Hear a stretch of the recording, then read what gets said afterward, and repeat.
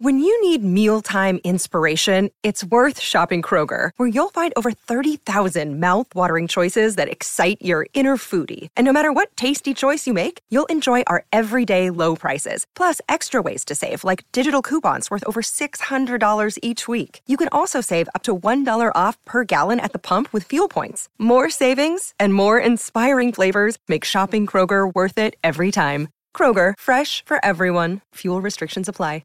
I just started recording. False count, whatever. Fuck it. 174. I never get the name right, the episode number right, or the date, but I think it's 174. I think it's September 2nd, 2020, 6:02 p.m. Eastern Time. Roger Williams, author of Metamorphosis of Prime Intellect, which I have beaten into people's minds for the last week. Read this book, and so yeah. But I think you had at least one taker, because I got an email from a totally new reader. Oh yeah, and I think he may have seen your podcast. Oh yeah, did he drop a name? Do we know? No, but it was an interesting coincidence if it was otherwise. I've sent it to a lot of people. I've sent it to friends that I know will legitimately enjoy it, and yeah. But yeah, we were just talking about technology, and ain't it wonderful? I was watching something yesterday. I was watching this YouTube channel, Linus Tech Tips. It's like it's got like 11 million subscribers, but it's all black magic to me. But he's always just tinkering with shit, and I love watching it because I have no idea what's going on. Like, I like other history things that I kind of understand, Cold War stuff. But I also really like watching channels that I have no idea about. Like, I'm just watching it, I'm like, he's speaking in hieroglyphics, but he was trying to get an That's funny, because it's almost exactly the opposite with me. That my job is making stuff work technologically, and then when I go out to read about history and to watch History Channel specials and all, it's like, wow, man, that's a bunch of shit I didn't know that was going down. yeah. Oh, that's my go-to is Audible right now. They did something. I'm not even gonna go. Audible's not paying me. Fuck it. I'm not gonna plug Audible. I've tried to get Audible to sponsor me. No, they can't have it. I was gonna give them a no. You know what? No, for everyone listening though, it's if you have a membership to Audible, it's $15 a month. I've probably bought $1,000 worth of books over the last 3 years. I listen all day, every day. But they started something the last week or so that they made like 10,000 titles free if you have a membership. So I've doubled my library. Fuck you, Audible, sponsor me. But yeah. Point being, I was watching this guy hook up like an 8K screen, and it just crashed his computer. But yeah, to just kind of go where we left off. Metamorphosis of Prime Intellect. I was thinking about everything we had talked about. Got my brain, got the gears turning, and I began thinking that along the lines of Alan Watts. I was like, is the whole thing, is like the whole creation of Prime Intellect, is that just almost like a death jockey contract? The idea that they had to build it in the first place, like, was he already in a thing from the get-go, like bringing it on, the assassination attempt, the birth of it, was that all? I was thinking, like, what if the whole thing was a contract? My canon, as the writer of the story, is that it wasn't. It was actually the first iteration. But one of the things where I will go into the sequel is that there will be an equally discordant final chapter in the sequel, and it will actually set up a situation where I'll just say you'll find it real interesting. Okay. I don't want to spoil it because it's pretty cool. Don't spoil it. Don't spoil it. That's one of those things I've had in the back of my mind for 18 years now, and I can't tell anybody. Yeah. Just lay it down. Yeah, Yeah, that's what you said last week. You said don't hold your breath for the sequel. You said you're disappointed. Although actually, last week after we talked, a couple of days later, I actually looked back at what I have on Topi for the first time I have in several years. Oh, yeah? Because I had mentioned that I had finished this project that's been going on for a couple of years on Reddit. Excuse me. And I finally wrapped that up. But I wanted to take a little break, and then I told everyone who was reading the curators that what I wanted to do is to take now that I've gotten myself back used to writing and back to the groove, I want to take that energy and take another stab at the sequel to Prime Intellect, because it's something I promised a lot of people back in the day, and I think I know how to do it now. But it's just right at the time I figured out how to do it, the bottom fell out. Corrosion.org finally went dark forever, and I was just left with where the hell am I going to put it?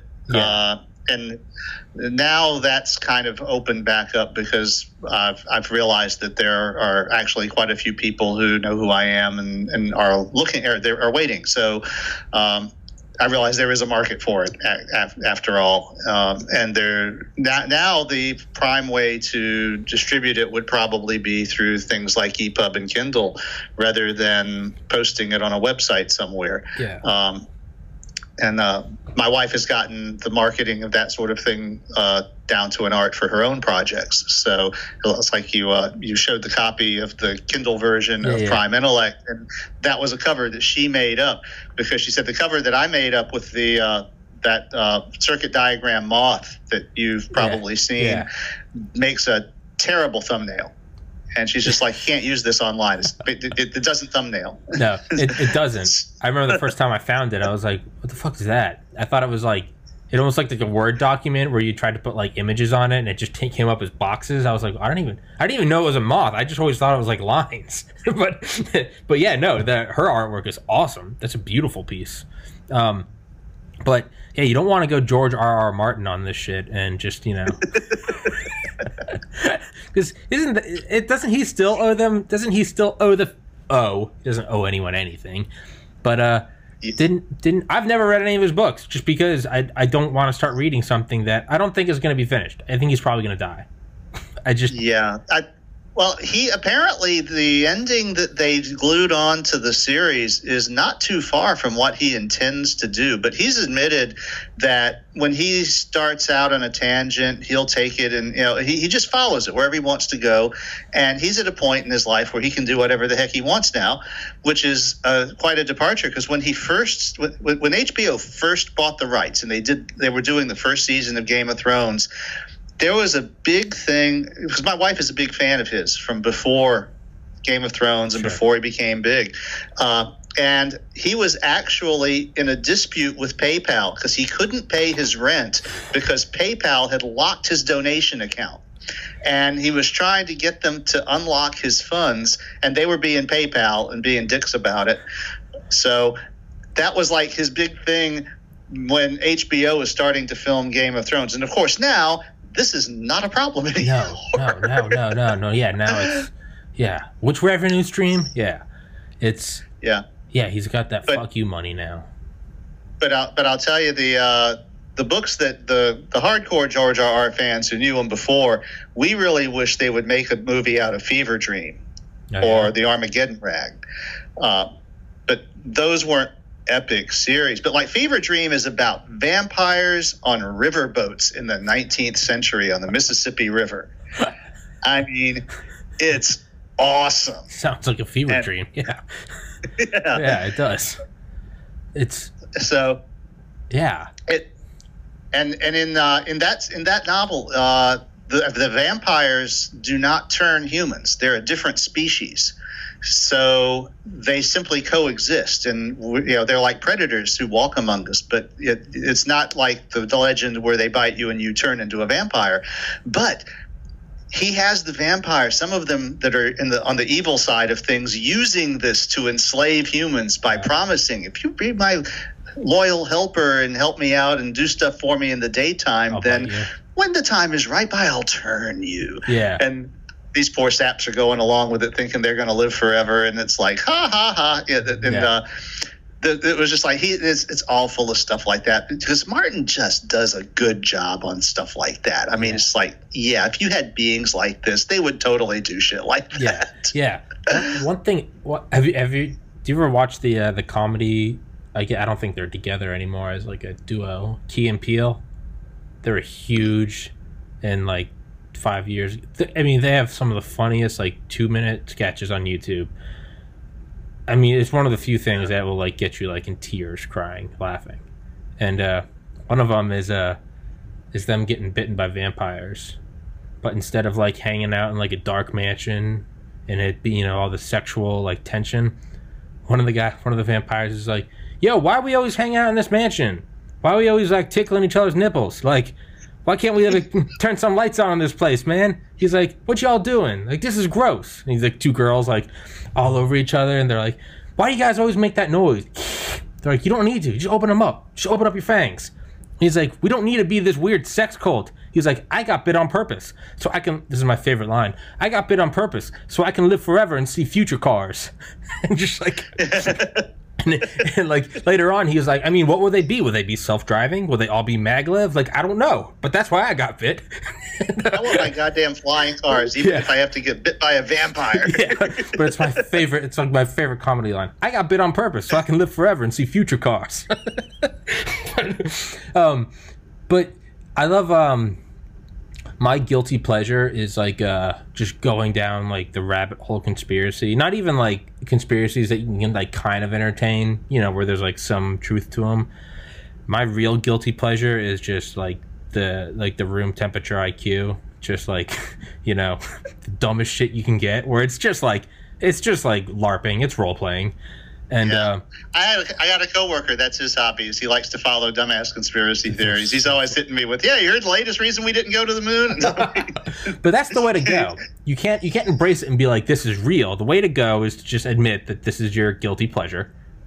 Some people watch the Kardashians. Mine is just the fucking half-baked 40-part series on YouTube. Each one's like 9 hours long. It's just like, why lizards? I remember years and years ago, my wife and I were on a tour with a bunch of other bird watchers. And so this is, we had like maybe 15 people on this tour, and most of them are fairly well off. They showed up with $30,000 worth of camera equipment and all. And there was this couple that they had to get the latest copy of the Weekly World News. They knew that it came out on Wednesday, and it's like we had to go find a grocery store so they could get their copy of the Weekly World News. And everybody else was like, are you guys insane? And it's like, no, man. It's like it was just like he says. That was, of course, this was like in the 90s. Yeah. So the internet wasn't there. So if you wanted your conspiracy wackadoodle stuff, that was where you got it. Yeah. But that boy. Yeah. But that's my guilty pleasure, because the way I look at it is like, I look at things like Comic-Con or something, or like Harry Potter. And, I had friends that would always go to the movies and they're all like dressed up, right? Or like different like Dungeons and Dragons. I have friends that do that, but I can never get into any of those. But it's like, in general, there's like a general, like, you don't break character, right? You stay in character so it's believable for everyone. Yeah. So my idea was like, well, if I start like going into these conspiracy circles online, you don't need to worry about breaking character, because they're not in character. This is what they truly believe. So to me, it's like the ultimate haunted house or something, where it's like actual. You're kind of the straight man, and they're all of the Yeah, and I don't go in there. I don't make fun of them. I don't point out like the ridiculousness of it. I just go on, and I put on my mask, and I'm like, I'm gonna play along. But it's great because no one ever breaks, because there's no character to break. It's what they really believe. So to me, it's like the ultimate role playing. So you go into these like forums and shit, or subreddits, where it's like the lizard people are in the Hollow Earth, and you can just go in, and it's just like, and it's fantastic. It's like it's the best writing ever, because no one's writing it as like, I need to develop the story. They actually think they're uncovering this conspiracy. So it's like no one breaks character. It's super in depth. There's like a passionate thing about it, and it's not even, you can read. You can message people, and they'll give you the down low on what they think's going on. It is. That's why I don't have Netflix, is because I have found my own entertainment. Not even like the digestible conspiracies. What crashed at Roswell in 1947. Gulf of Tonkin, where you kind of play money fixating big banks, but that's all. That's not crazy enough. You really want to buckle up, and you go in and you're like, all right, the lizard people have harnessed free energy, and they're sucking the souls out of our children, and they're here from the Draco star system. And it's like, fuck yeah, get my popcorn. Let's do this, bitch. And it's great because the canon is always growing. because it's all based on real life. So it's like Elon wants to go to Mars. This is really why. So there's always a new episode. It's every day. It's real life. There's a new episode. Coronavirus, is it just a pandemic, or is it the Greys trying to get us off the planet? And it's like, fuck yes, there's no shortage of information. If you think rationally, then you're an outcast. They kick you out. So it's just like the game never stops. It's always updated. It has a essentially limitless writing team. It's endless. Videos, photoshops, it's endless. You go in, you can they'll make up histories for like why Napoleon did this or that. It's just the crazier, the better, and there's no shortage. You can't finish it. It's an endless game to get lost in. Yeah. And the whole thing is that the handful of people who have a particular theory like that now can find one another over the internet and feed off of one another, and it just blows up. Yes. And then, if you're like me, you can get your movie ticket for free. You just go into one of these forums and just look around. And it's just like, it's amazing. It's amazing. If you break character, it doesn't matter. No one else is going to, because this is what they believe. And it's awesome. It's fucking awesome. It's the best entertainment. Now, I mean, a little crazy. So it's like having a free pass to P.T. Barnum's museum. Yes. It's Six Flags is open 24/7. And but to everyone else, it isn't even a ride. But to you, you're like, fuck yeah, like, let's go on this. Like, please tell me why George Bush is a reptile. Like, let's do it. Fucking balls deep. Let's go. But the idea that I like from it, every once in a while, you'll come across an idea that's kind of nifty. And one of the ones I like about it is like, what if the elites are some sort of like immortal beings, right? But they could just shapeshift and just so like Napoleon could still be alive, but it might just be the same entity. They were Genghis Khan, they're Napoleon, they were Obama, now they're Trump, now they're Kissinger. But it's just one, you would never know. Like, where, they die, like, you don't see them go in the casket. Like, it just, the next thing. I love that idea. It's funny because one of Philip K. Dick's short stories that they haven't actually made into a movie yet, can you imagine, is set in a dystopic future with, the usual, authoritarian regime and everything. And the conspiracy theorists, the little cabal at the heart of everything, discovers that there are drugs being put in the water supply that make you hallucinate. And so when they give people the antidote to the hallucinogens that are in the water supply, they see the president of the United States as an alien. Except they don't all see him as the same alien. Depending on which group you're in, there are like 4 or 5 different forms. And so they're classifying people according to how, when they stop taking the hallucinogens, which version of the alien president do they see? And they're trying to work this out. And it's deliciously Philip K. Dickian. But it's like, eventually they're going to have made every word the man wrote into a movie, so we're just waiting for that. Yeah, it's just a matter of time. Have you seen the movie They Live? Yes. Yeah, it's kind of like that. Put on the glasses and you see just like the fleshy faces, and it's just like they see you. I like that idea because I like to entertain it because it makes the rest of the insanity a little more believable. You'd be like, okay, because you can't really entertain the idea of like the Illuminati otherwise. And this is, if you can't tell, I've put a lot of thought into this, is because they're right because their plans are all they're like centuries long, right? Sometimes millennia long. But so that would imply that it's like a generational thing, which means that they're working on something that they won't see the end of, which is let me hit you with something that I usually get ragged on when I mention it in tech circles, okay? Because back in the 80s and early 90s, my wife and I had a side business selling semi-precious gemstones and little things like that. Sure. And a big segment of our business was the New Age community. So we had to learn a lot of their lore and stuff. And part of that was astrology. And one of the things that I noticed is that the Catholic Church has a mystical tradition. It's based on the Jewish Kabbalah. And one of the funny things that happened is the Catholics, they kept a lot of that stuff under wraps, because for the people who were forming the Catholic Church in the 4th and 5th century, this lore was power. These were secrets. These were like the nuclear codes of their day. Yeah. And so they didn't want people to know about it. One of the things that they didn't want people to know about was the great year in astrology. Now, I know you've heard the song, The Age of Aquarius. This is the dawning of the age of Aquarius. Okay. What that refers to, of course, is the Earth's axis precesses as it precession of the equinoxes. Every 24,000 years. At any given time, the North Pole is nodding toward one of the zodiacal constellations. And this changes about every 2,000 years. Now, 2,000 years ago, the great year switched from the sign Aries to the sign Pisces. That happened right around the time some guy named Jesus of Nazareth was having a ministry in Palestine. Okay. So if you know anything about astrological lore, Aries, of course, is an earth sign. It's physical power. It is a perfect metaphor for the Roman Empire, which projected its presence through strength and military prowess.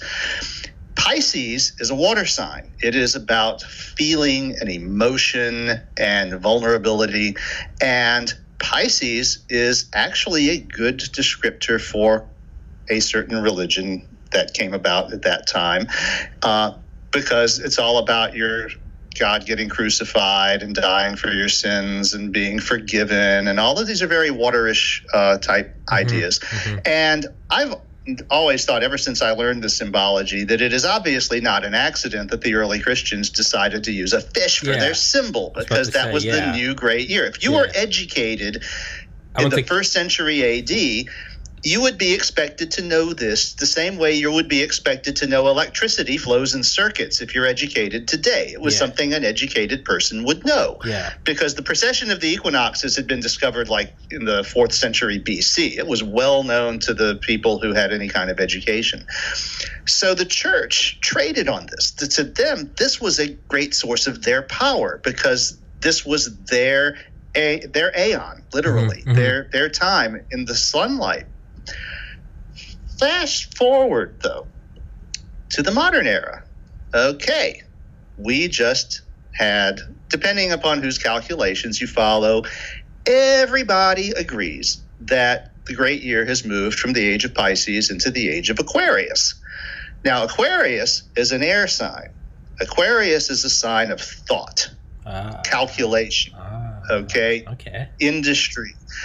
And it is impossible to, if you have any kind of belief in this stuff at all, you look at the transition from the Renaissance to the 20th century, and it is just friggin' obvious that this stuff is spot on. Now, now, whether you believe in it yourself or not, if you take an organization like the Catholic Church, for whom this has been their secret lore for 2,000 years, and their own magical system is now telling them it's time to shut off the lights and close the curtains because your time is over. And all you got to do is take a look at the world. You know who's very Aquarian? Most people don't realize this. Nazis. Oh, yeah. Well, they had the Anna Nerva Society. They had a whole dude. They were balls deep in the occult.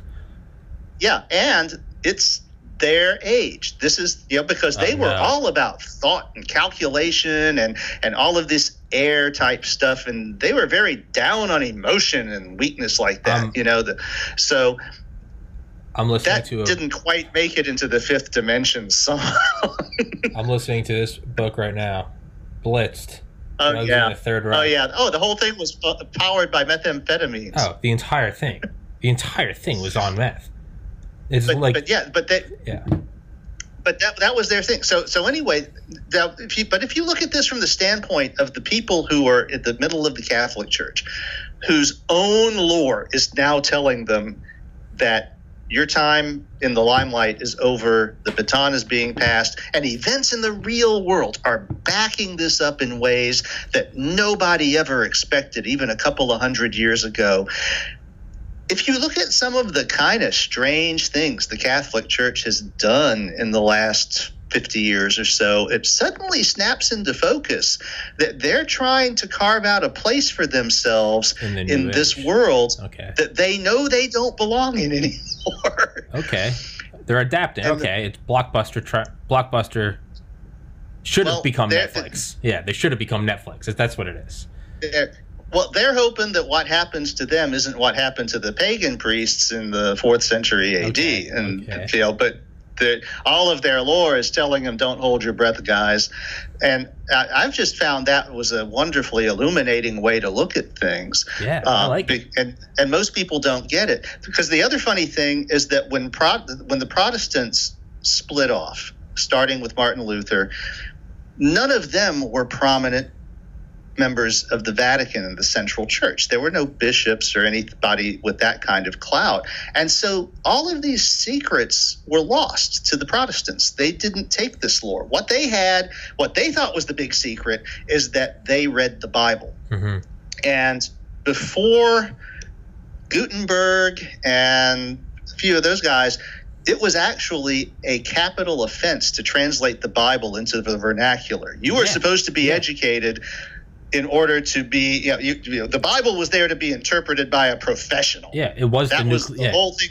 It was the nuclear that came codes. out of the Council of Nicaea. Mm-hmm. This idea that any schmo in rural Pakistan can open the Bible and start deciding what it means. Yeah. No, that's not the way they were looking at it. So when the people who came after Martin Luther, that's what they thought the big secret power is. But the actual Catholics were like, well, yeah, sure, that's what it is. Yeah, but they had the real secrets, and it took people like Aleister Crowley is the reason we know about a lot of this stuff. Mm-hmm. And people don't realize things like that. Part of my perspective on religion was, I was raised Southern Baptist. Mm-hmm.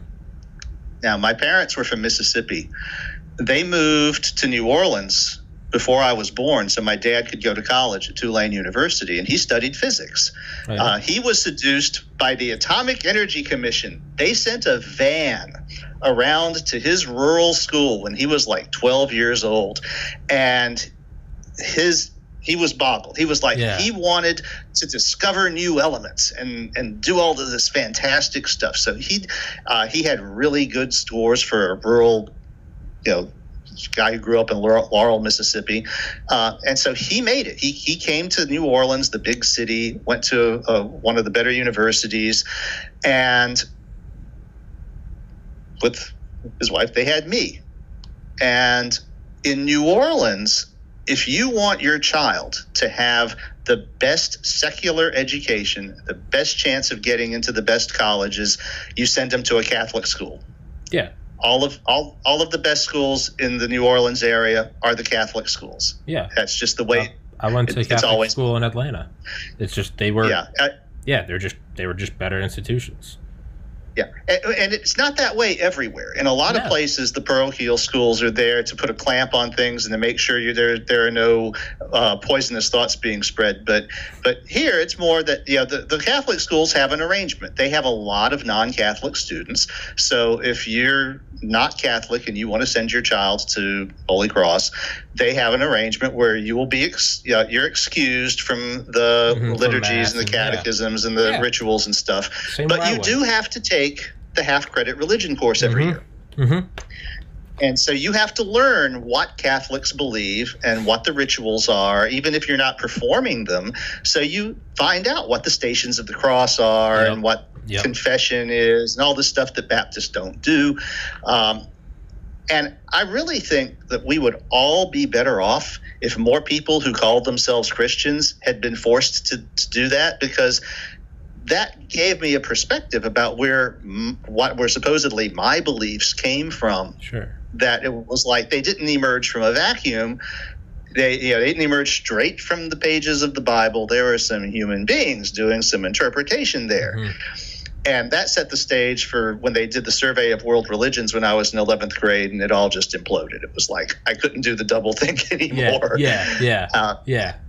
Religions of the world, 1005. Yeah.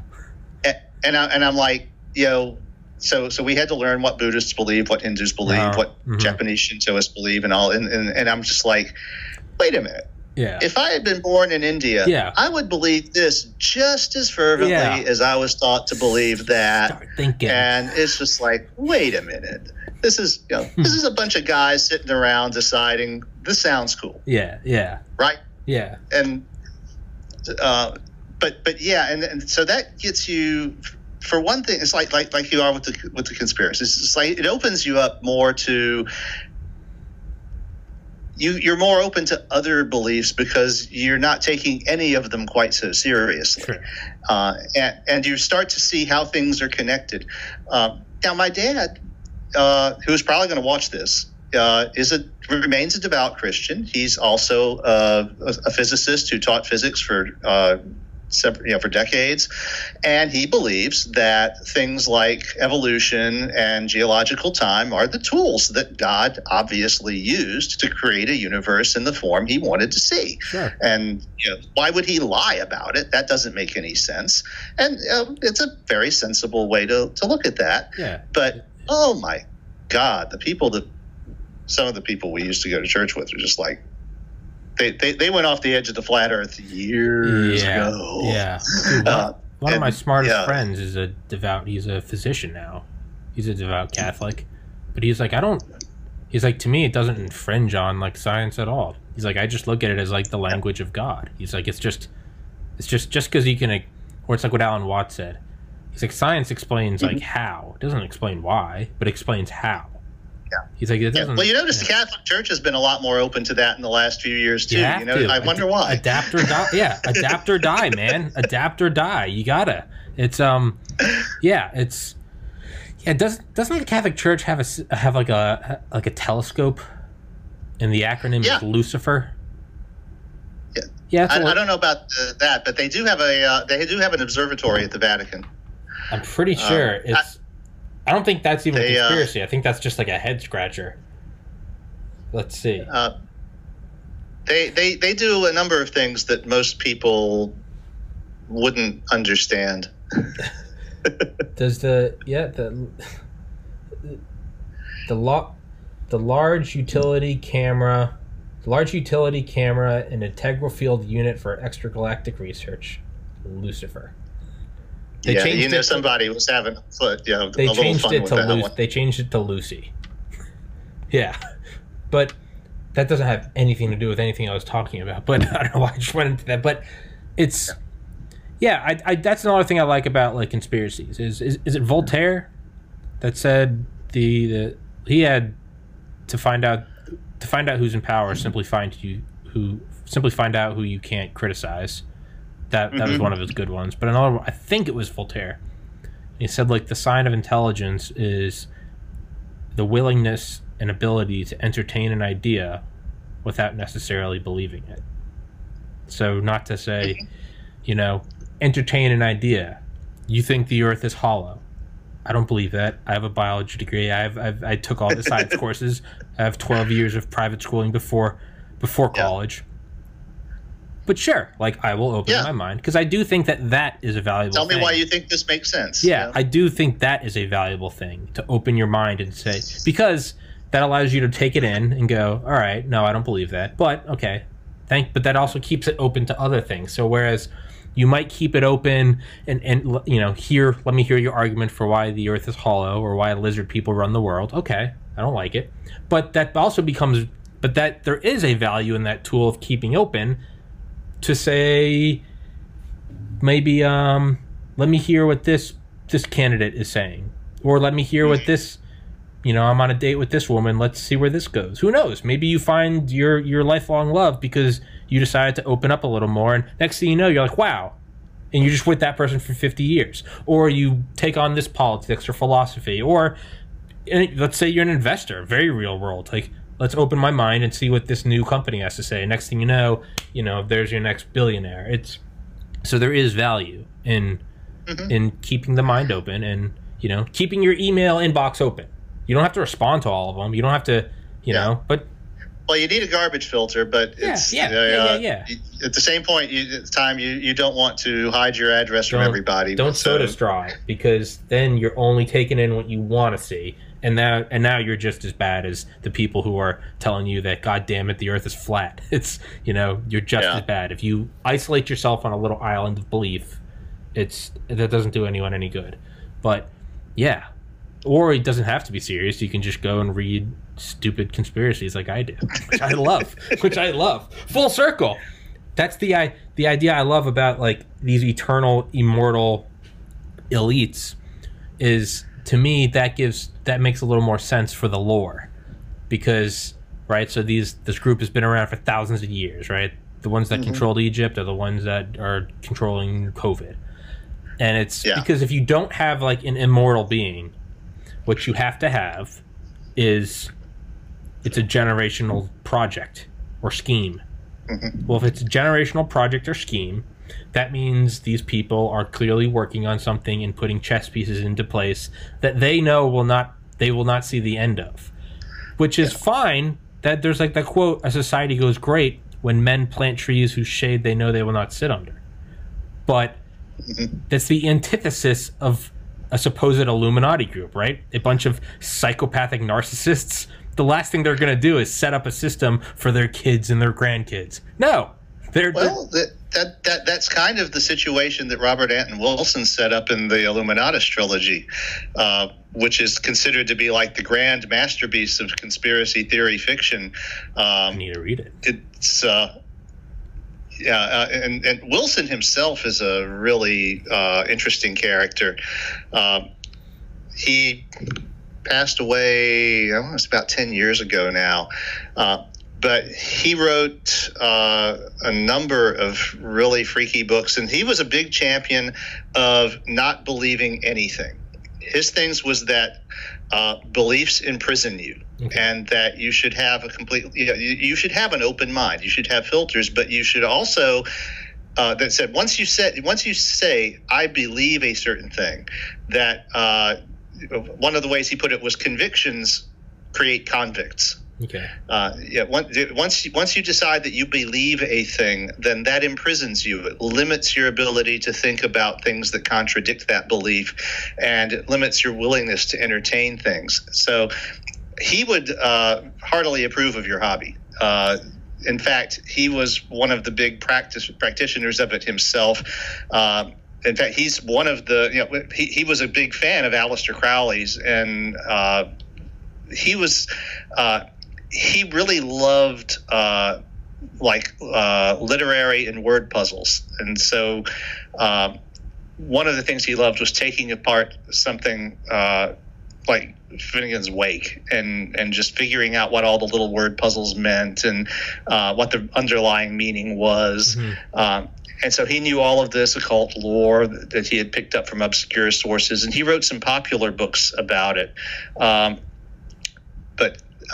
So it was through him that I found out about Crowley, and it was one of them. May have been through Crowley I got to Sod, but you really want to go back, to I think the Marquis de Sade was a contemporary of Voltaire's. Of course, I know he was there for the French Revolution. In fact, Sade was about the only person left in the Bastille when it was liberated. But here's a person who really never did a hell of a lot other than write stuff, who spent more than half his life in prison for it. And he was just he hated hypocrisy, and he saw the world filled with hypocrites who didn't practice what they claimed to believe, and so he loved to write them into ridiculous situations. But I know you've heard of A Modest Proposal as being like the best satire ever written. But Sade wrote one called Yet Another Effort, Frenchmen, If We Would Become Republicans. And it was originally a pamphlet, but it was today, if you want to read it, you have to get Philosophy in the Bedroom, and it's in the middle of the book as a pamphlet the characters read. And it's a pamphlet he published right after the French Revolution. And it starts out with, if we're going to do this Republican thing, this Republic thing, we need to do it right. We need to go all the way. Mm-hmm. And he starts by saying the first thing we have to do is get rid of religion. And of course, this would have been a popular viewpoint in the years right after the French Revolution. So he goes down a bunch of arguments that seem kind of, it's kind of hard to argue with them. Okay, if you're on that side of the political spectrum. And then he goes about, and then we had to ditch the monarchy, which of course was also a very popular idea for his audience at the time. But then he starts going about how we need to legalize theft, because what is theft but a man taking advantage of his natural capability to enrich himself because someone else wasn't paying attention? This is a natural thing. People are going to do it. Why make it illegal? Yeah. And he goes down, and the next thing in the next few pages, he's arguing that we need to legalize rape and then murder. And to this day, there are people who argue about whether he was being serious or not because he's a Martina Sade. But but I always think about like cheating in like sports. I think that's part of the game. I think steroids, I think that's part of the game. Are you smart enough to, are you dumb enough to be like, I'm not going to take anything? Or it's like, you're going for the Super Bowl. Yeah, you're going to, a truly the most fit in the evolutionary term, fit, FIT, is the one that would say, I never take anything, but meanwhile they're using their bankroll to find like an untraceable HGH. That is the most fit player. The most fit player is the one that lies on one face and then they do it in the background. Cheating is just part of the game. If you get caught, there's a severe penalty, Well, and part of it is that we don't want to admit to ourselves as a society that this is our version of the gladiatorial games. Yeah. They did a survey of professional athletes a long time ago. It may have even been back in the 80s, but I remember it well, where they asked a bunch of professional athletes if there was a drug that would, with total certainty, make you a champion, that would make you number one in your field if you took it, but it would also kill you within 5 years. Would you take it? And some ridiculous, like 80% of them said yes. Yeah, I would take that. I would do that. Yeah, and that's one of the. It's like we have this elaborate fiction that things like NFL football aren't us sitting there watching people killing themselves. They are. Whereas even if you discount the concussion thing, an NFL football player's life expectancy is like 20 years less than the rest of us. Oh, yeah. Even without concussions, just that constant jerking motion. They retire at 40 and they're a wreck. Yeah, they can't walk, they can't think. It's gladiators. MMA, just beating each other's heads in with elbows. But that's kind of the payoff, though, is like you're going to die, but it's like we're all going to die. Do you want to, I made it to 80, but I can't walk, I'm incontinent, and I don't know who I am? Or it's like you die at 40, but goddamn, you get to go out the champion.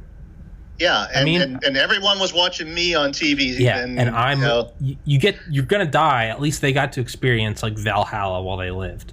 Yeah. Is that better? I don't know. I don't know. Is it better to live till 90 and just die slowly? Or is it better to, you go out at, you're 27, but you go out as Kurt Cobain or Avicii or Jimi Hendrix. You're immortal. Yeah. You're Kobe, right? I don't know. I don't know. One of my coworkers who just hit 40 said that when he was younger, his byline was live fast, live hard, and leave a pretty corpse. And he said about the time he started to get close to 40, he realized that wasn't working so well for him anymore. Yeah. Well, that's the kind of the duality of it. Is it's a great mindset, but you have to have it while you're young. It's like you got to embrace that while you're young. If you just so happen to live through it, you're getting into. Yeah, it's now like I'm 30. Now I'm like, okay. Every culture has had its niche for people like that. Yeah. And it's kind of silly that we try to deny that that's a thing. Yeah. I mean, it's, live fast, die young. I'm trying to connect to my phone. Internet just got a little fucky, but it's not, whatever.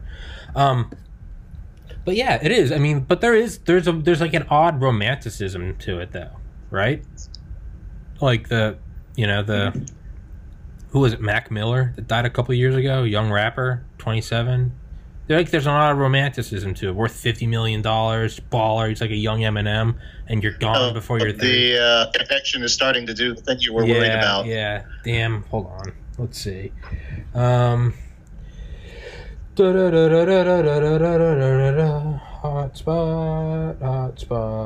Come on, you stupid fucking phone.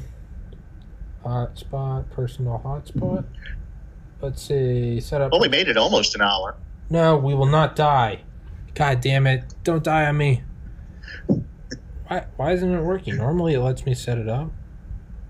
Hotspot. Just fucking do it. God damn it. Just fucking... Can you hear me? Are we good right now? Roger? The screen resolution just changed. Are we good? No? Sorry for everyone listening. I'm trying to figure this shit out. Yeah, I think it may have stopped buffering quite as much. Okay, hold on. Of course, you're not moving very much, so I can't tell whether it's frozen. Let's see. Yeah, that seems to be smoother. It's better now? Is the audio was also starting to stutter before. Is it good now, though? Yeah, so far it sounds good, a lot better. Yeah, I don't know why, but it still didn't connect. I don't know why it's... Maybe we just let the buffers flush. Maybe... Fuck it. Let's just not ruin it. Let's not touch it. Let's not... It's... Hey, man, this is my... Still working. This is my George R.R. Martin. This is my I can't pay rent because PayPal. This is... Did you know when Tommy was younger, the early podcasts, they'd have to cut it off because they couldn't find a hotspot? That's my moment. Well, that's what I'm telling myself. This is my moment. That's one thing I've helped. I have a friend of mine. I have two other friends who are kind of going on the same, like, insane journey. Like, I turned down a med school acceptance to... We'll do a lot of things, but this is the most recent iteration. I had a friend named Aaron who did a full year of medical school and then quit, and now he's building telekinetic robots. He's doing shit with NASA. I have another friend named Warren who's been on this podcast, and he did an internship at JPL and NASA, and has an aerospace engineering degree from Georgia Tech, but he turned down all these jobs, and he's making a microsatellite called MemeSat. And all it does is beam back memes. But he's managed to... Yeah, I know, right? You can submit your own memes, but he's actually managed to acquire like $40,000 in funding from all these different industries. He got in touch with one of the chief technical officers at SpaceX. But us three talk about, we're like, we got to just look at what we're doing right now is like, it's the superhero origin story. No superhero is just like, now I'm the superhero. Something horrible always happens first, and then they become the superhero. So that's what's keeping us in check. I mean, it might just be like a group denial, a group delusion. Hey, this is our superhero story. Meanwhile, our lives are just collapsing around us. But that's the way I look at it. So fuck it. This poor internet, it's my origin story. But yeah, but I don't even know what we were talking. Whatever. Illuminati. Yeah. If you could live forever, you would have people that set up 1,000-year plans, right? Slow, because China has a 100-year plan. They have a 100-year plan to pass the U.S. by 2049, and it's slow, it's meticulous, decade-long moves, just moving the chess pieces. Well, if you think about it, too, the Egyptians had kind of that viewpoint when they're building pyramids and sarcophagi and doing mummies and stuff like that. In fact, my dad is taking an online or a video course right now on Egyptian hieroglyphics, and he pointed out that to the ancient Egyptians that the surest way to be immortal was to be a scribe, because you would live as long as anything you had written. And so they might steal a mummy from your tomb, but if you were a scribe, then as long as your writing survived, then your mark was on the world. You had a presence. That is true. In a sense, if you put anything online now, if you broadcast anything, in a sense you're eternal, because aren't the radio frequencies, aren't they just going out at the speed of the light from Earth? Mm-hmm. Like right now, Hitler's speeches are 85 light years away. Yeah, I too saw the opening credits to Contact. Fuck you.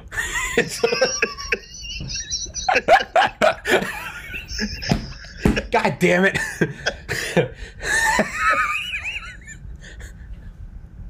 And as soon as I said it, you knew. Roger 1, Tommy 0. Touche, sir. Point. But that was brutal. Fucking kick you off my podcast right now. But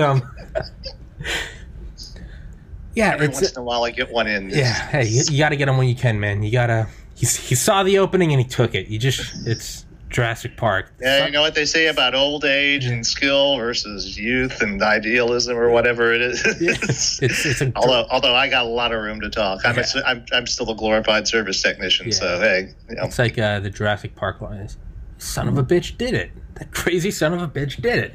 Yeah, mm-hmm. But yeah, I like to think about that though, because if you look at it that way, you can kind of like embrace these ideas more. Like, okay, like, all right, there's like, I don't know how to like, but it'd be like gradual things. Like, you know, the lore of like the Illuminati is there's like 100-year plan right now to increase urbanization so you can get everyone in one place, much easier to control, right? And then part of the lore is like there will be a pandemic to reduce the Earth's population by 80%, right? And it would only make sense if you looked at it from the viewpoint of like a multi-thousand-year being. Yeah. Well, of course, part of it is that even in a time scale of 100 years, we're crap at planning for the future. So, I mean, even if you lived longer than, you know, what did you do? There was a guy named Tom Rainbow who wrote for Isaac Asimov's science fiction magazine in the 80s, and he generally did nonfiction articles. He was one of the very first people who had a graduate degree in physics and was going for an MD on top of that, so that he could study the way that physical systems and the biological systems acted like physical systems. Mm-hmm. That kind of interdisciplinary thing is more common nowadays, but then he was like at the vanguard of it, and he wrote this article on superintelligence. And what was funny is it was Isaac Asimov's science fiction magazine, and the illustrator illustrated the story with a photorealistic likeness of Dr. Asimov himself, about which there was a letter to the editors from Asimov in the next issue.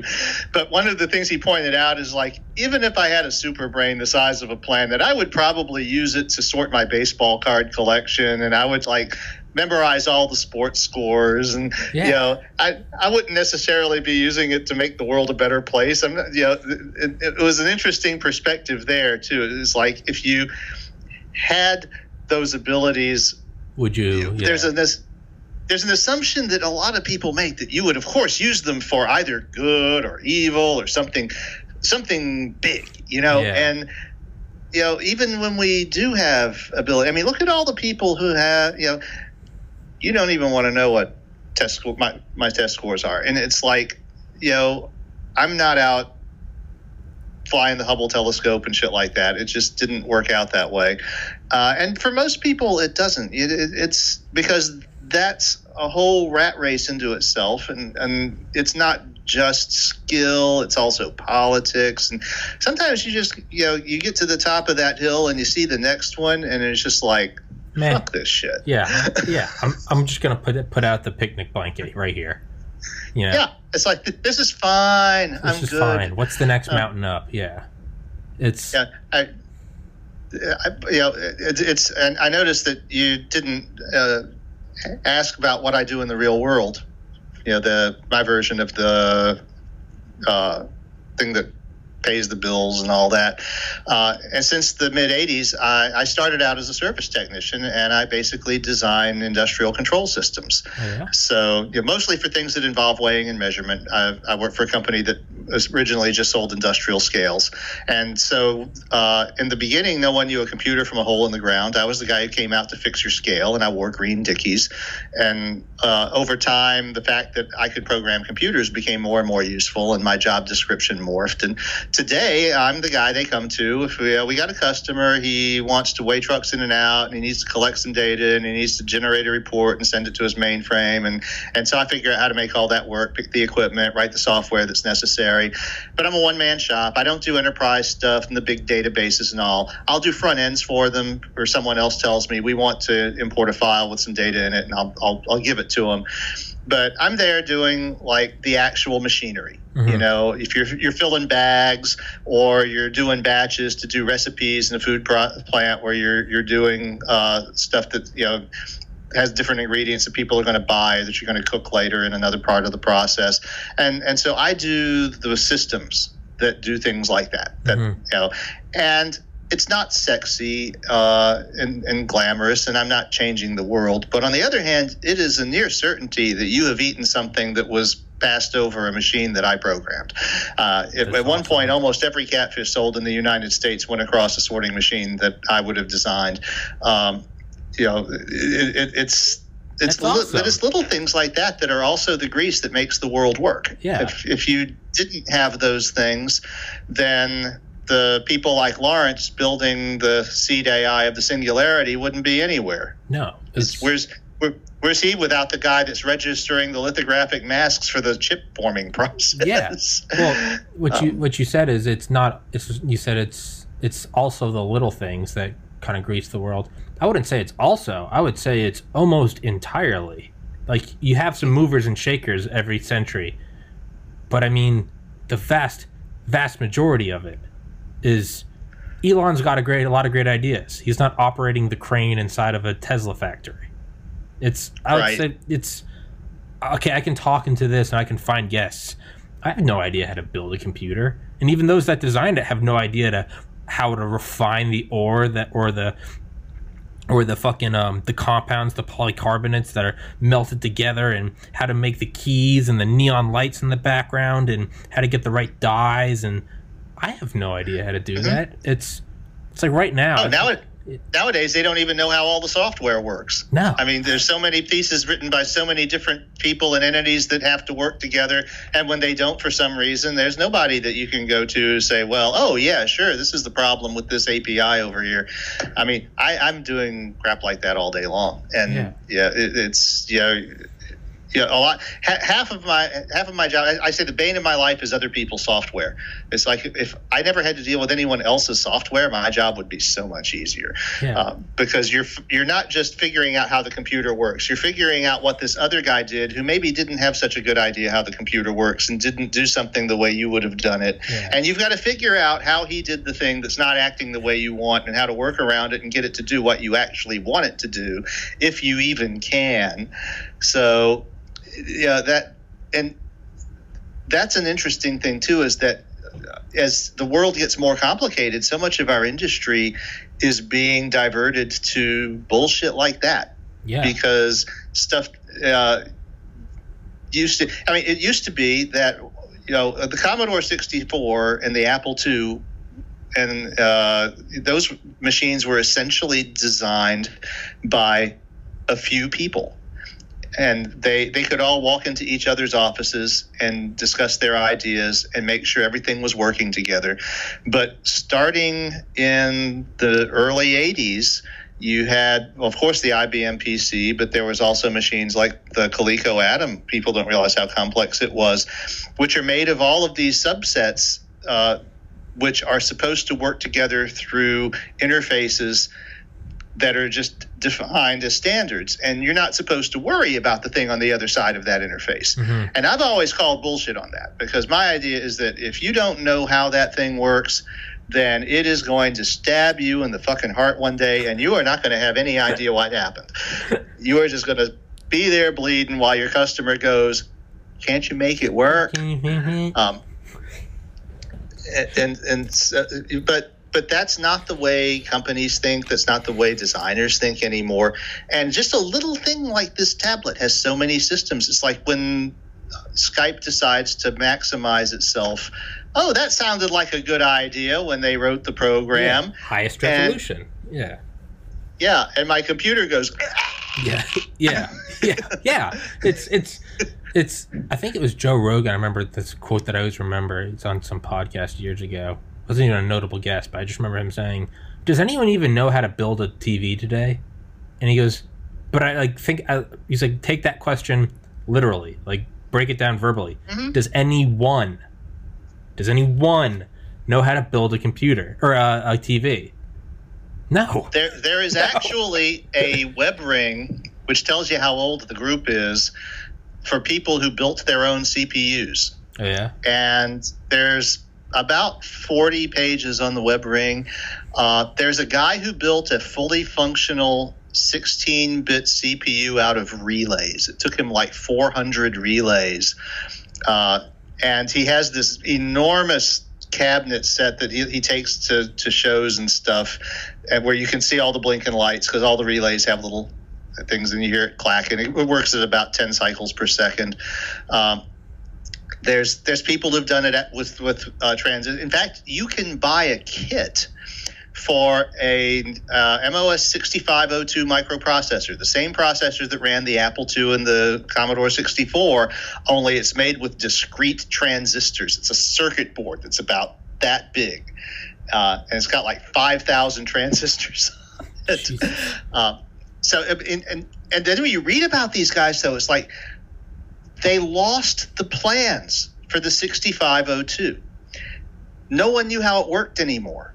And starting in the early aughts, there's a group that started taking the chips apart and using acids and stuff to take the layers off one at a time and photographing them with microscopes, and then building a physical emulation of the silicon as they found it in order to figure out how the chip worked. Jeez. Because when these chips, when the 6502 and the Z80 in particular were designed by engineers who didn't even build a circuit diagram, they built the chip in the form of the blowed up lithographs that would be used to expose the silicon in order to form the layers.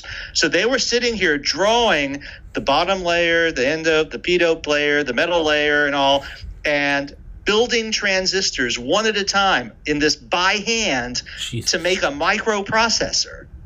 And you look at that in modern terms, it's like, okay, well, yeah, someone also wrote Moby Dick out longhand too. Yeah, yeah. I couldn't do that either. Yeah, but it's like Herman Melville. Yeah, don't they like not have the plans for the engines that were used on the Apollo, on the Saturn V, the F1 engines? Don't they not know how to build them? Don't.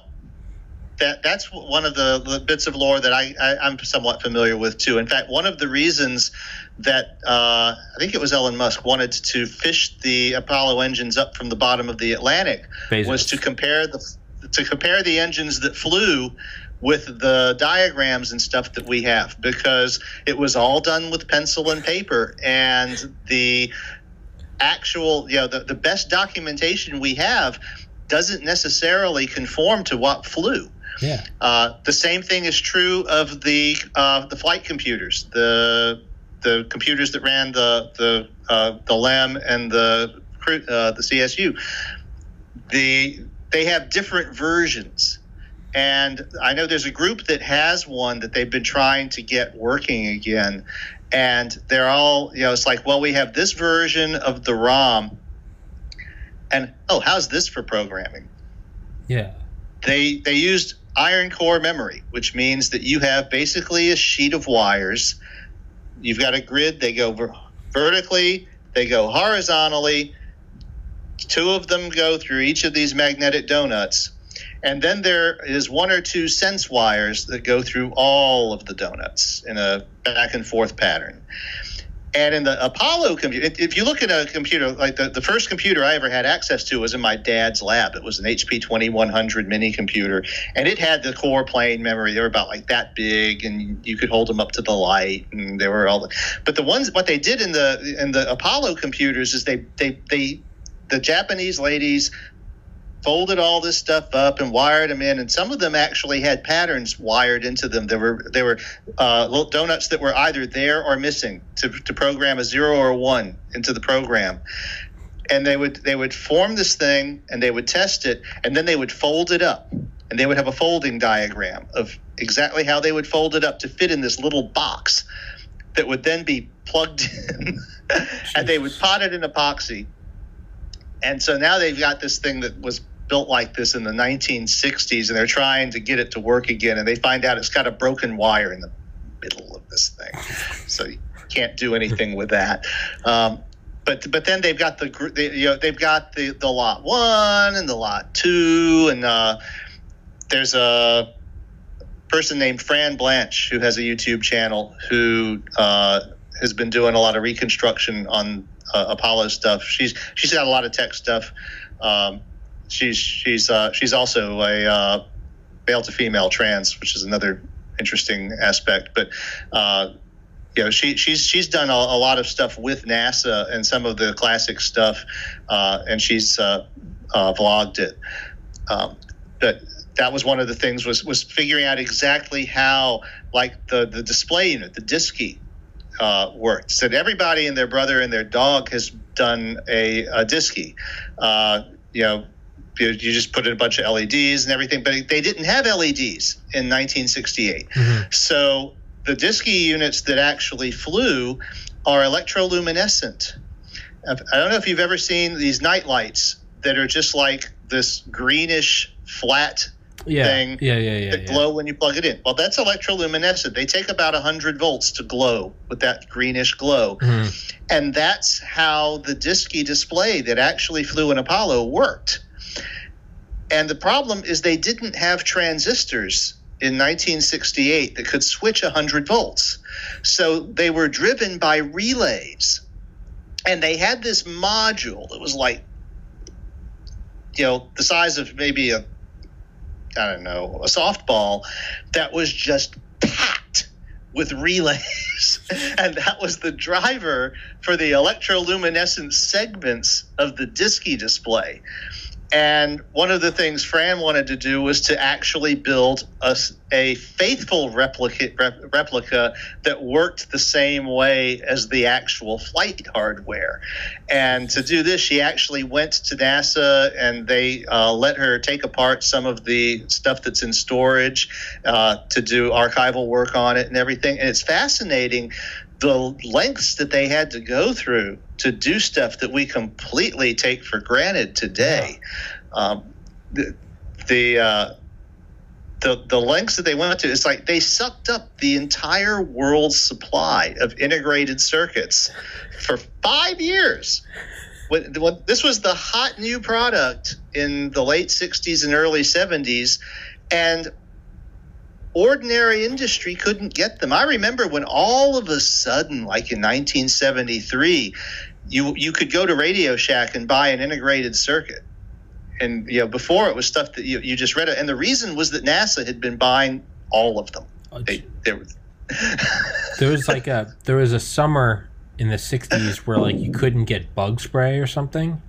And it was because that was it was one of the compounds used to make the flight or make the fuel for the U-2 spy plane. Maybe it was the 50s. There was a summer where you couldn't get it because they're up in the number, they're up in the frequency of flights, and they needed all of it. Just no bug spray. Sorry, sucks to suck. We got to spy on the commies. It's got to keep the titanium lubricated or whatever it was. Yeah. Taking all the titanium from the Soviet Union. Yeah, but it sometimes makes me think like. Do you think that there's just a prosaic explanation for why like the pyramids are so complex? Is it just like an Apple II computer, or it's just no one knows? Well, they know some things about it. It's like they know there was a point in time where the Egyptians learned to build steeper pyramids. And there's actually a pyramid that starts with one slope and finishes with a shallower slope because it was about to collapse.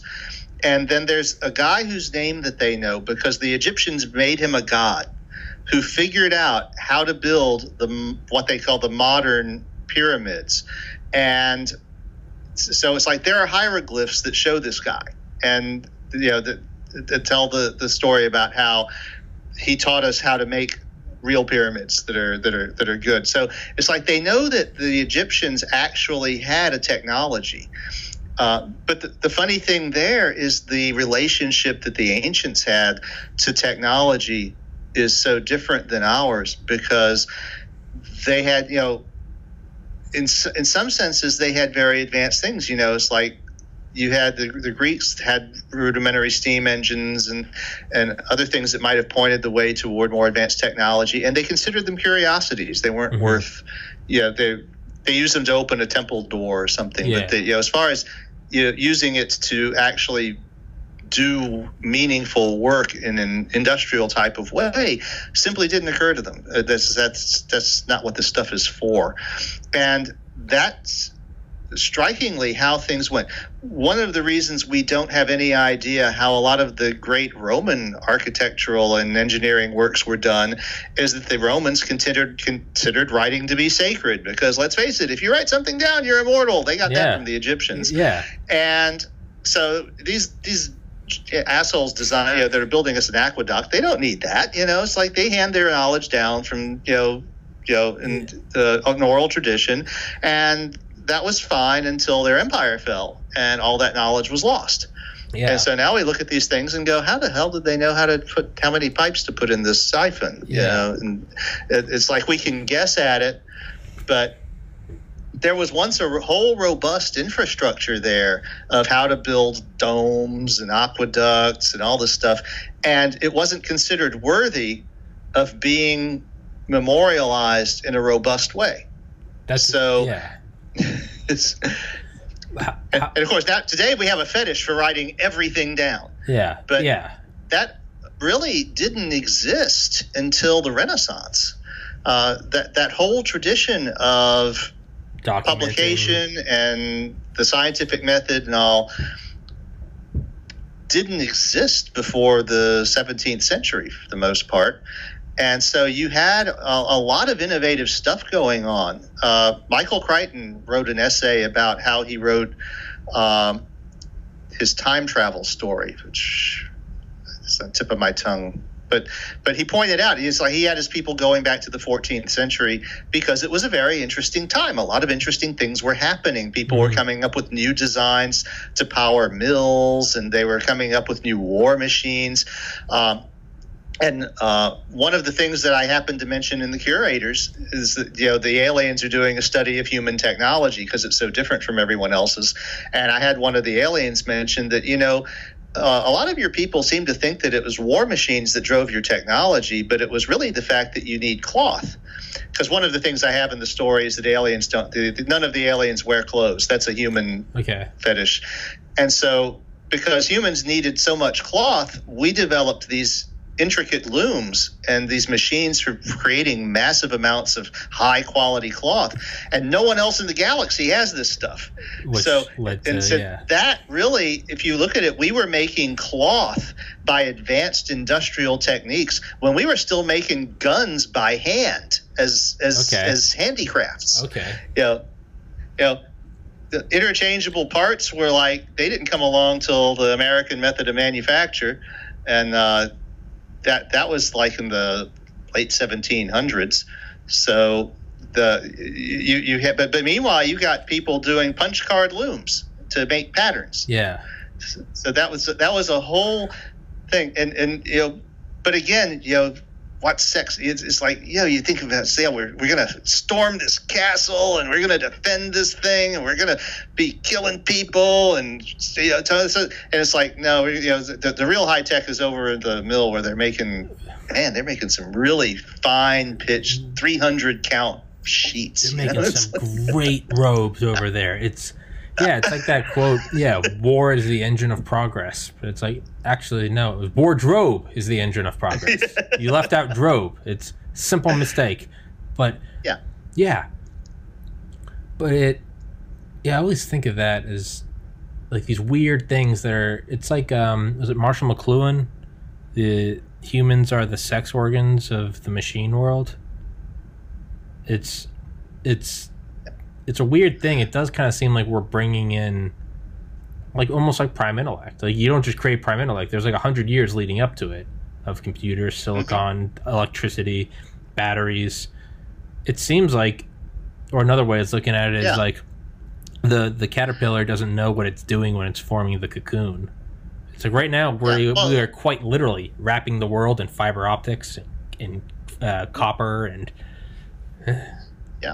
Well, it's like Carolyn tells Lawrence at the beginning of chapter 8, look around. You're not going to be building any self-aware computers here. Yeah. It's you. All those giants whose shoulders you were standing on, went poof. So it's like, let's go camping. You can only do so much. But when you look at it that way, it's almost kind of weird at like how unintelligent we are. You realize you're not necessarily more intelligent than Bob from 1400, but there's a school structure, there's pen and paper, there's like TV, there's audiobooks, but like you personally, like you're the same Homo sapien. You're not some elite. No, you got more fertile ground. There's one of the points that I made in one of the side essays. When I published it, I had 4 side essays about the background of the story. And I pointed out that primitive technology doesn't have an end game. It's an endless procession of things that you make and wear out and use up. So you make a bowl, but you're making it out of leather or out of grass or whatever. It's not going to last forever, and you don't expect it to. If you make an atlatl, or if you make a bow and arrow, or you make arrows, you make any of these tools, you use them up, you've got to be able to make more. And they also require skill. So you spend your time to learn how to use them, how to hunt successfully, but then you get old and you can't do it anymore. So what do you spend your senescent years doing? Telling Junior how to do it. Yeah. And so you don't reach an end game where you've made this thing and everyone can sit back and smoke a cigar and go, okay, that's done. Because either you need a certain skill to do it, or you're going to use it up, or you're going to wear it out, and you're going to need it again. And so primitive life is a continuous process. It can go on like that in very similar pattern for hundreds of thousands of years, changing very little, because it's, an innovation might be something that happens once in 10,000 years. Someone figures out how to build a fire bow, and then everything changes. Yeah.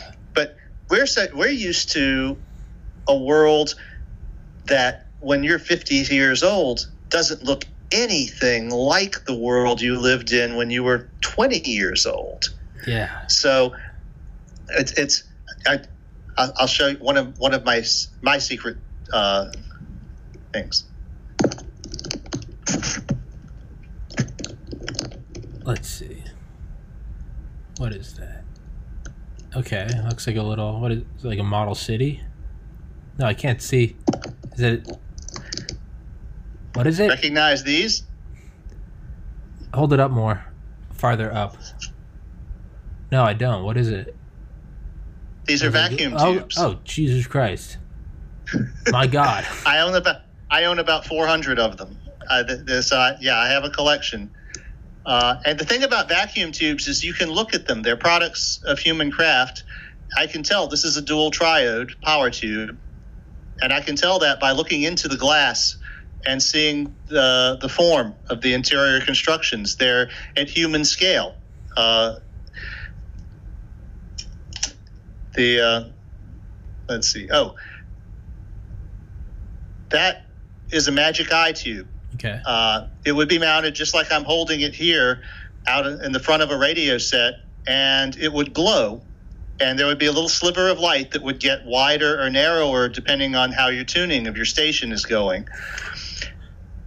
All of these things. There used to be, when I first was learning electronics, there were transistors, but they were very rare and esoteric and not very good, really. They couldn't switch high voltages. They couldn't handle large currents. They couldn't handle high-speed signals. So these glass things were in everything. If you owned a television set in the late 60s, it would, you know that sign on the back of your TV set that says no user serviceable parts inside? Mm-hmm. The reason that's there is there used to be user serviceable parts inside your TV set. If it went out, you would open it up and there would be about a dozen of these things in a typical television set. And you would take them, you would remember where they were plugged in, and you would haul them all down to the drugstore where they would have a tube tester. Mm-hmm. And you would look at the number and program it into the thing and plug it into the tube tester, and it would tell you whether the tube was within spec or not. And if you found a bad one, you would go to the counter, and a typical drugstore would have a collection of new tubes behind the counter for people who are doing this. And if it was really unusual, you might have to order it. But for the most part, there was probably about 150 models of tube that were most consumer electronics were based on at any given time. That changed a little over the years. In the late going, you had these guys. This is called a miniature tube, and you can see it's got a glass base mm-hmm. with the metal pins just sticking straight out of the glass, mm-hmm. and it's very small. In fact, this is a triple triode. Okay. It actually contains 3 amplifying elements in this small glass envelope, as opposed to I don't have any of the real awkward large ones here. Okay. This is a beam pentode. This was the tube that would be in your television set to make the beam go back and forth horizontally, which took a lot of current at 15 kilohertz. And a lot of people built ham radio transmitters with these as the final output tube. So I don't have any of the more interesting ones. I have a couple of transmitting tubes, but they're in the living room. But yeah, that's my little vice there. Some people collect. And it's hypnotizing watching you talk about it, because it's all black magic to me. So it's like looking at magic. This first one that I showed you is typical of an older tube. This is an octal base, and as you can see, the wires coming out of the glass envelope. Oh, let me get this right here. There you go. They go into these formed pins, and they're soldered. So. This is an older style that would have been more typical in the late 40s, early 50s. The glass-based tubes were more late 50s, 60s, and onward. And the really old ones, before they had these octal tubes, I don't have any of the other ones. The original tubes had 4-pin bases, and then they had some 6-pin bases. As one of the things that they learned over the years was to put more elements in the tube. The original vacuum tube had 2 elements, and the only thing it would do is act as a detector, because what Thomas Edison actually figured out, it was the Edison effect, was that it would conduct current in one direction but not the other. So if you hooked up the negative lead to the filament of a light bulb and the positive lead to a plate that was suspended in the tube with it, it would conduct current. But if you switch the leads, if you put the negative lead on the plate and the positive on the filament, no current would flow. Mm-hmm. And Edison, in one of the more un-Edison things of his life, decided this was completely useless, and he patented it and then didn't use it for anything. And it was, I want to say, I don't think it was it wasn't Marconi, might have been Armstrong, who figured out that it would make a much better radio detector than the crystals that they were using, which were all finicky and all. But like when the Titanic sank, it had glass tube detectors. But in the early days, in the late teens, early 20s, they had what they called bright emitters. It was literally like a light bulb. It burned huge amounts of current and lit up the Radio Shack, because in order to get enough current to flow, you had to get that tungsten filament really hot. And in the early 20s, they learned to make what they call dull emitters. They coated the filament with thorium, and that caused it to make plenty of electrons at lower temperatures, so they didn't have to burn as hot. And that was the beginning of home electronics. That was really when it became practical to have a radio in your house, which was an unheard of thing before 1922 or so. And yeah, that whole history of the early thing, really, I find it fascinating, because you gotta realize, it's like there are people walking around today who remember this time. It's like they remember Dad taking a battery to the auto shop to charge it so that they could come home and listen to the radio. Yeah, because that was how it was powered. my ex-girlfriend, her grandfather passed away in 2015 at 100 years old, and he remembers when they put in like power lines and electricity, and it's just he was 30 when World War II ended, and it's just like, and he was lucid up until the end. So it was just crazy talking to him, because it wasn't like, kind of like, like you're, cognitively declined, or it's very like, his physical systems were going, but like you'd sit there and talk to him. It was just like talking to you or me. You had to speak up, right? He talked a little slower, but I mean, he was 100% there. I remember it was like he was like watching like the news, and he'd be like comparing them. It wasn't like, well, what I grew up, Reagan did. He'd talk about, he'd be like, this guy's nothing like Truman, and you'd be like, holy fuck, you actually just. And that wasn't just you actually remember. You were 30. It wasn't just like you were. He was my age when he was like, God damn, the war's over. And then he was like alive, and it was like Snapchat was 2 years old. It was like I remember hearing somewhere is like this guy talking about his grandmom, and he was like, she was born in like post-Civil War like Reconstruction South, and her son worked on the lunar lander. To me, that is like, hold on. Post-Reconstruction, post-Civil War South, and you saw like one small step for man. That has got to be. I mean, what the fuck? My best friend from high school, his father worked on the fuel pumps for the Saturn V for the main F1 engines, and he was so broken up when the program ended. He fell ill and he died shortly thereafter, and leaving my friend without a father. Damn. But yeah, what it is his team practically killed themselves trying to get the next contract after the Apollo program was canceled, and they were trying to get the project for the shuttle, which was the next thing coming, and they didn't get the bid.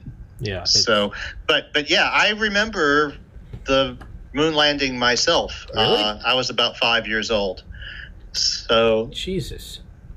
Yeah, so I remember when humans had never walked on the moon, and that's weird. That is insane. My mom was 5'4". She remembers her mom crying because John Kennedy was killed, but she didn't know why. But she says she vividly just remembers her mom crying. Yeah, my wife remembers the Kennedy assassination and the Cuban Missile Crisis. I missed both by about a year. I was not born yet. Yeah, it's my earliest memory. Well, it's not of anything important. I just kind of remember like walking, like pulling like a train on a string. I remember. Let's see. I was in fifth grade. I remember 9/11. I remember 9/11 pretty well, because I loved skyscrapers growing up too. So like that was like a huge thing. That was crushing for me. Whereas everyone else was like, "What are the geopolitical implications?" I was like, "No, you fucking got rid of 110-story buildings, you assholes!" Like, I was like, God damn. You'll appreciate that when I was growing up, The Towering Inferno was one of my favorite movies. Oh, yeah? I was obsessed by it.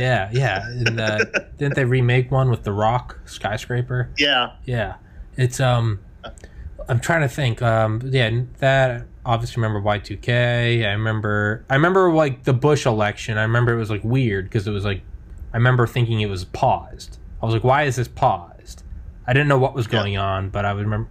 Because of the Florida thing. I thought you said the fluoride thing. I was like, no, I wasn't into conspiracies then. It was the fluoride thing. No, yeah, the hanging chads. Florida man. Yeah, Florida man. Yeah, it's.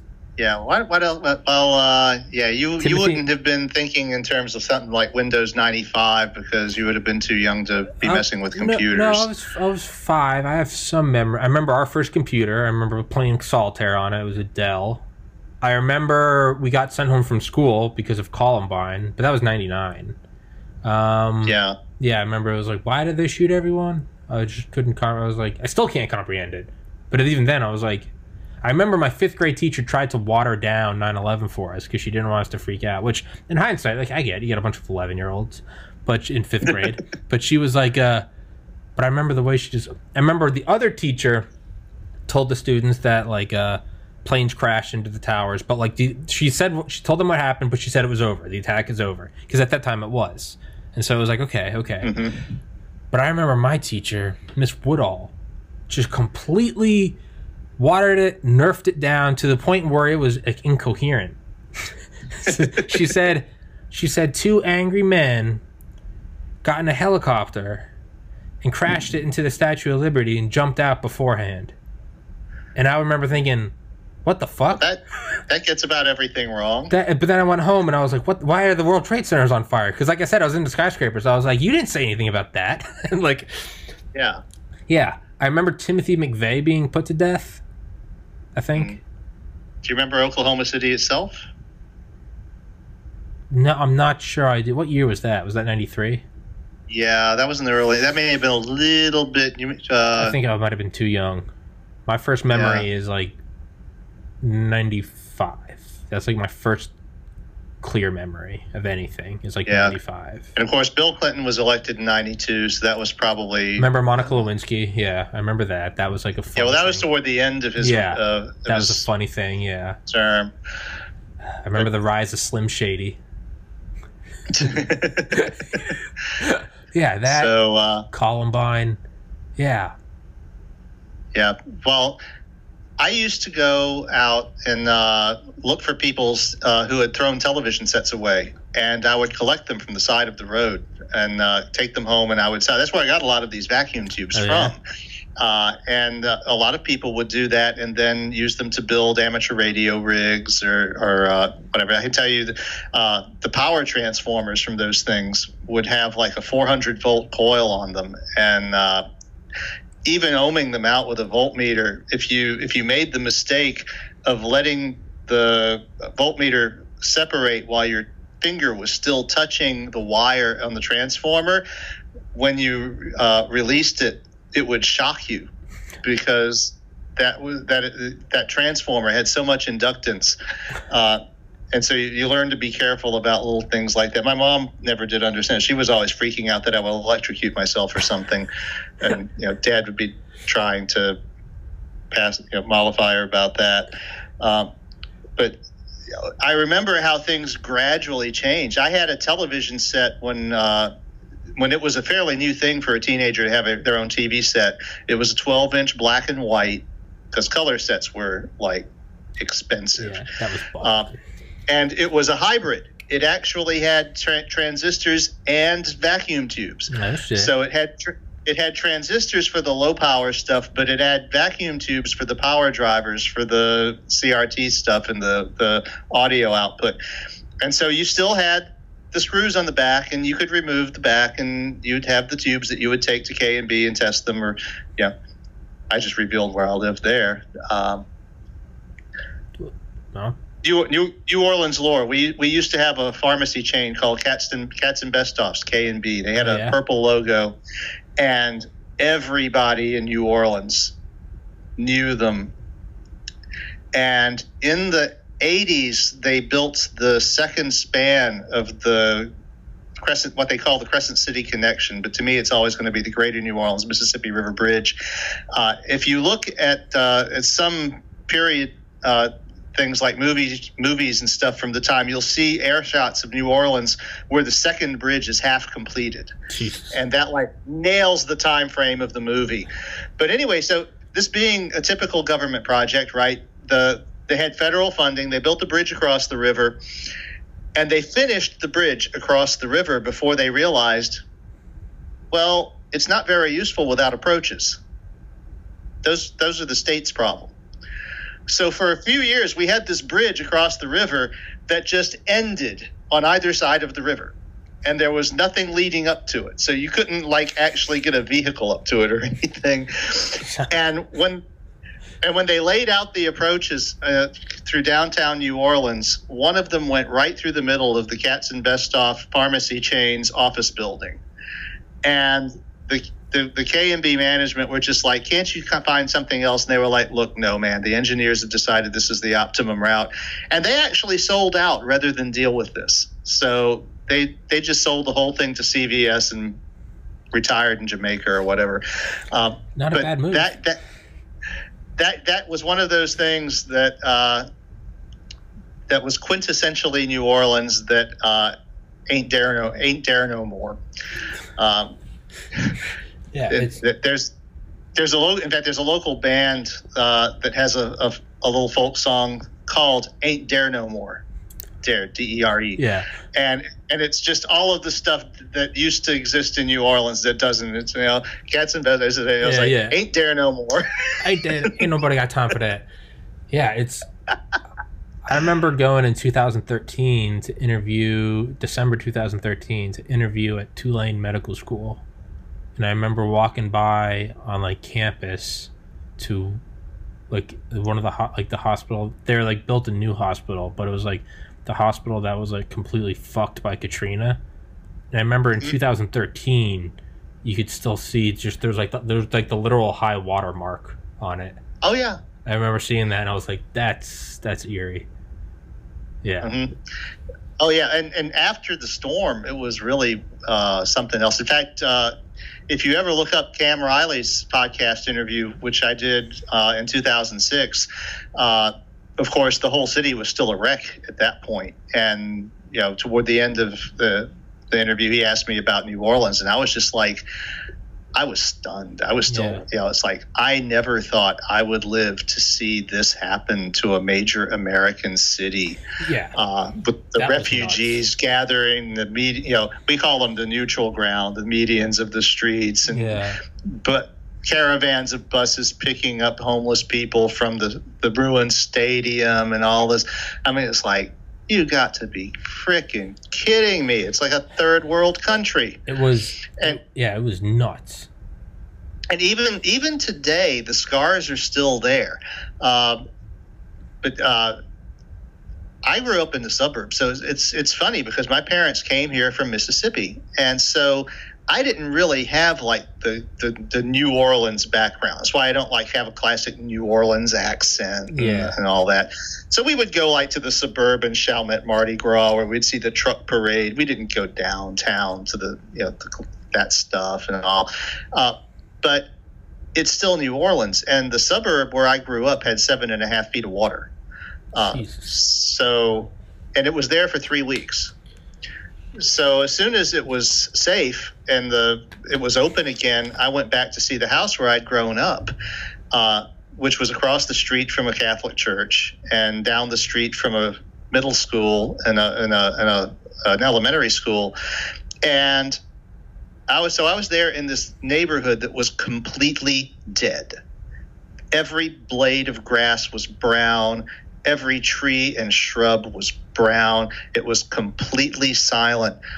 And I was standing in front of this house where I grew up, and there was a guy about 4 blocks away who was jacking up a car to tow it, and I could hear everything he was doing.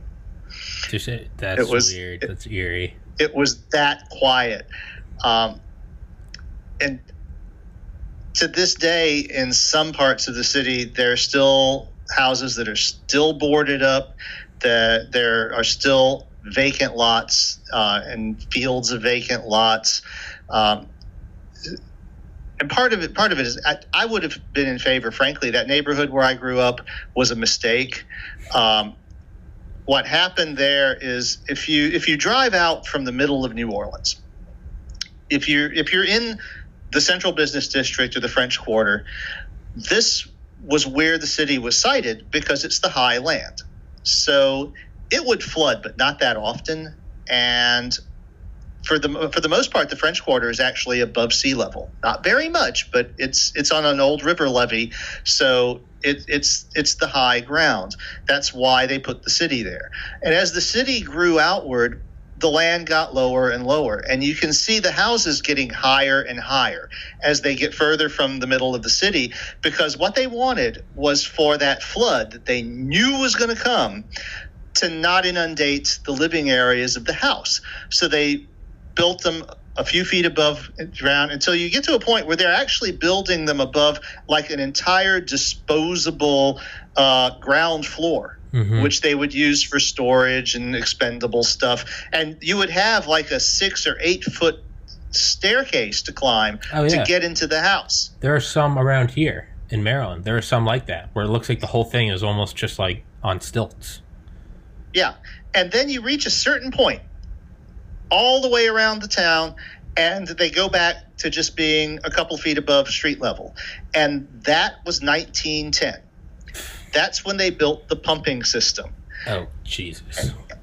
And so at that point, they figured we have what was at the time considered one of the wonders of the world, the most aggressive drainage system ever built. And in a lot of senses, it still is. But at that point, people figured we don't have to build 8 feet in the air anymore because we have a drainage system. We can just build high enough so that the street flooding and when we have a powerful rainstorm won't get us. But we don't have to worry about the Gulf of Mexico getting in our front door anymore. And so that from there out for more miles, it's all these houses that are about as high off the ground as this desk. Just high enough so that if the street floods, you don't get it into the house. And then after World War II, a couple of developers came in and decided to build some slab-on-grade subdivisions, which really, if you want to go back and say, here's somebody that was too stupid to live and you should just go back and kill them when they were a baby, the people who decided to build slab-on-grade houses in New Orleans should be near the top of the list. And I grew up in one of those houses. So they built a few of those, and nothing bad happened. Because this was in the 50s, and so they built a few more further out and lower down, and on and la-di-da. So anyway, the house that I grew up in, that house, it did flood when Hurricane Betsy came through, but it only had 3 feet of water. And the water didn't hang around because the drainage system did work. They were able to get the water out. And so it didn't linger, and they just patched up the sheetrock and replaced the furniture. And by the time my parents bought the house a couple of years later, you couldn't tell that it had been through anything like that. Well, karma's going to get you one day, eventually. And so Katrina came along. And the problem that Katrina caused was all these wonderful pumps are in the middle of town. Now, the reason they're in the middle of town is that it wasn't the middle of town when they were built. It was the edge of town. But they kept building the town around them, outward. So that meant the pumps had to pump the water into canals to take the water to Lake Pontchartrain. Well, it was those canals that breached in Katrina. Okay. So we have these wonderful pumps that could pump the water in circles, because you would pump it into the canal and it would go through the breach in the canal and come back, and you could pump it again if you wanted to, but until they could fix the canals, you couldn't pump the water out of the bowl. And so that was when they finally realized we need to spend some money and build some pumps that are actually at the new edge of town at the lake itself. And we've got a project that pumps into the river now and near where I work. But it was like they sat on their hands. Those pumps are so old that they don't use 60 cycle power. they used 25 cycle power because when they were built in 1910, the electric grid hadn't been standardized yet. So to this day, they need special generating stations to generate the power that the New Orleans drainage system needs for those pumps to operate. And of course, when one of those generators goes out, so does the pump that they're feeding, and that's been a problem a few times. Jesus. So yeah, it's this combination of just amazing tech that was so far ahead of its time. It's amazing, and then just stupid bonehead shit. Yeah. Anybody who thought about it for more than 5 minutes should be able to realize is a really bad idea. Yeah. So I was in favor of just bulldozing everything east of the Industrial Canal and letting the swamp take it back. But of course, they didn't have the political will to do that because it would have been, there were too many property owners that wanted to reclaim their property. And it was like, why? You got a neighborhood that's going to have 40% residency and 30% vacant lots and 30% boarded up houses. You wants to live there. Old people that don't give a shit, and they're like, "This is my home. Fuck off." Yeah. Well, it's funny. I actually ran into the people who were living in my house about 6 months later. I was going to show one of my coworkers where I grew up, and we pulled up, and there was a FEMA trailer in front of it. And we're like, in fact, there were 2 FEMA trailers, and was like, what the hell? There are people living in this house.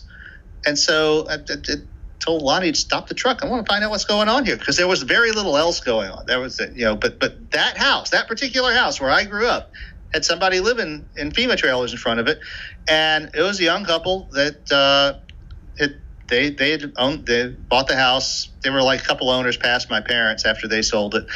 And they were like, yeah, we wanted to move to some place like Laplace, which was a little higher, better protected, but they just didn't have the money. The land like that had gotten too dear in value, and they figured their best shot was to take the money from the government and fix the old place back up and hope for the best. Which actually turned out to be a good bet because it hasn't flooded again in 15 years. So I guess they got their money out of that. Yeah, that's not a bet I would have made, but that's why you got to go live in the International Space Station. Yeah. I actually live in Mandeville, which if you look at a map of New Orleans, of southern Louisiana, you'll see Lake Pontchartrain and the Mississippi River. And New Orleans is actually sandwiched between those two, the river and the lake. But if you're looking at a road map, you'll see a little line drawn right across the middle of Lake Pontchartrain at its widest point. Because this is Louisiana, and that's how we roll. That's the Lake Pontchartrain Causeway. Would have been 10 miles shorter if they built it 5 miles to the left or right, but we built it right across the widest part of the lake, 24 miles long, and I commute across it to get to work. From the middle of the bridge, you can't see land. That's like the Chesapeake Bay Bridge, I think, in Maryland. Mm-hmm. It's, I don't know how long it is, but I mean, there's a point where you're driving across and you feel like you're just driving into the ocean. You just look behind you. I mean, yeah, it's like 20 minutes to get across the whole thing. 20 minutes doing like 70. You're just like looking around, just like.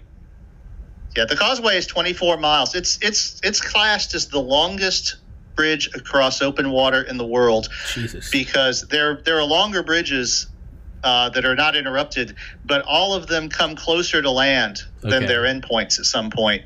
Whereas at the causeway, when you're in the middle of the causeway, you are 12 miles from land. Fuck that. There is no point of land closer to you than the endpoints of the bridge. Fuck that. Fuck that. Yeah. Yeah. Yeah, I've been driving across it since 1992. Jesus, that sounds terrifying. You get used to it. Well, the nice thing about it, though, the terrifying thing about it, besides being long, is it doesn't have a shoulder. It's 2 parallel bridges, a northbound and a southbound. Each has 2 lanes. Yeah, same with the Chesapeake.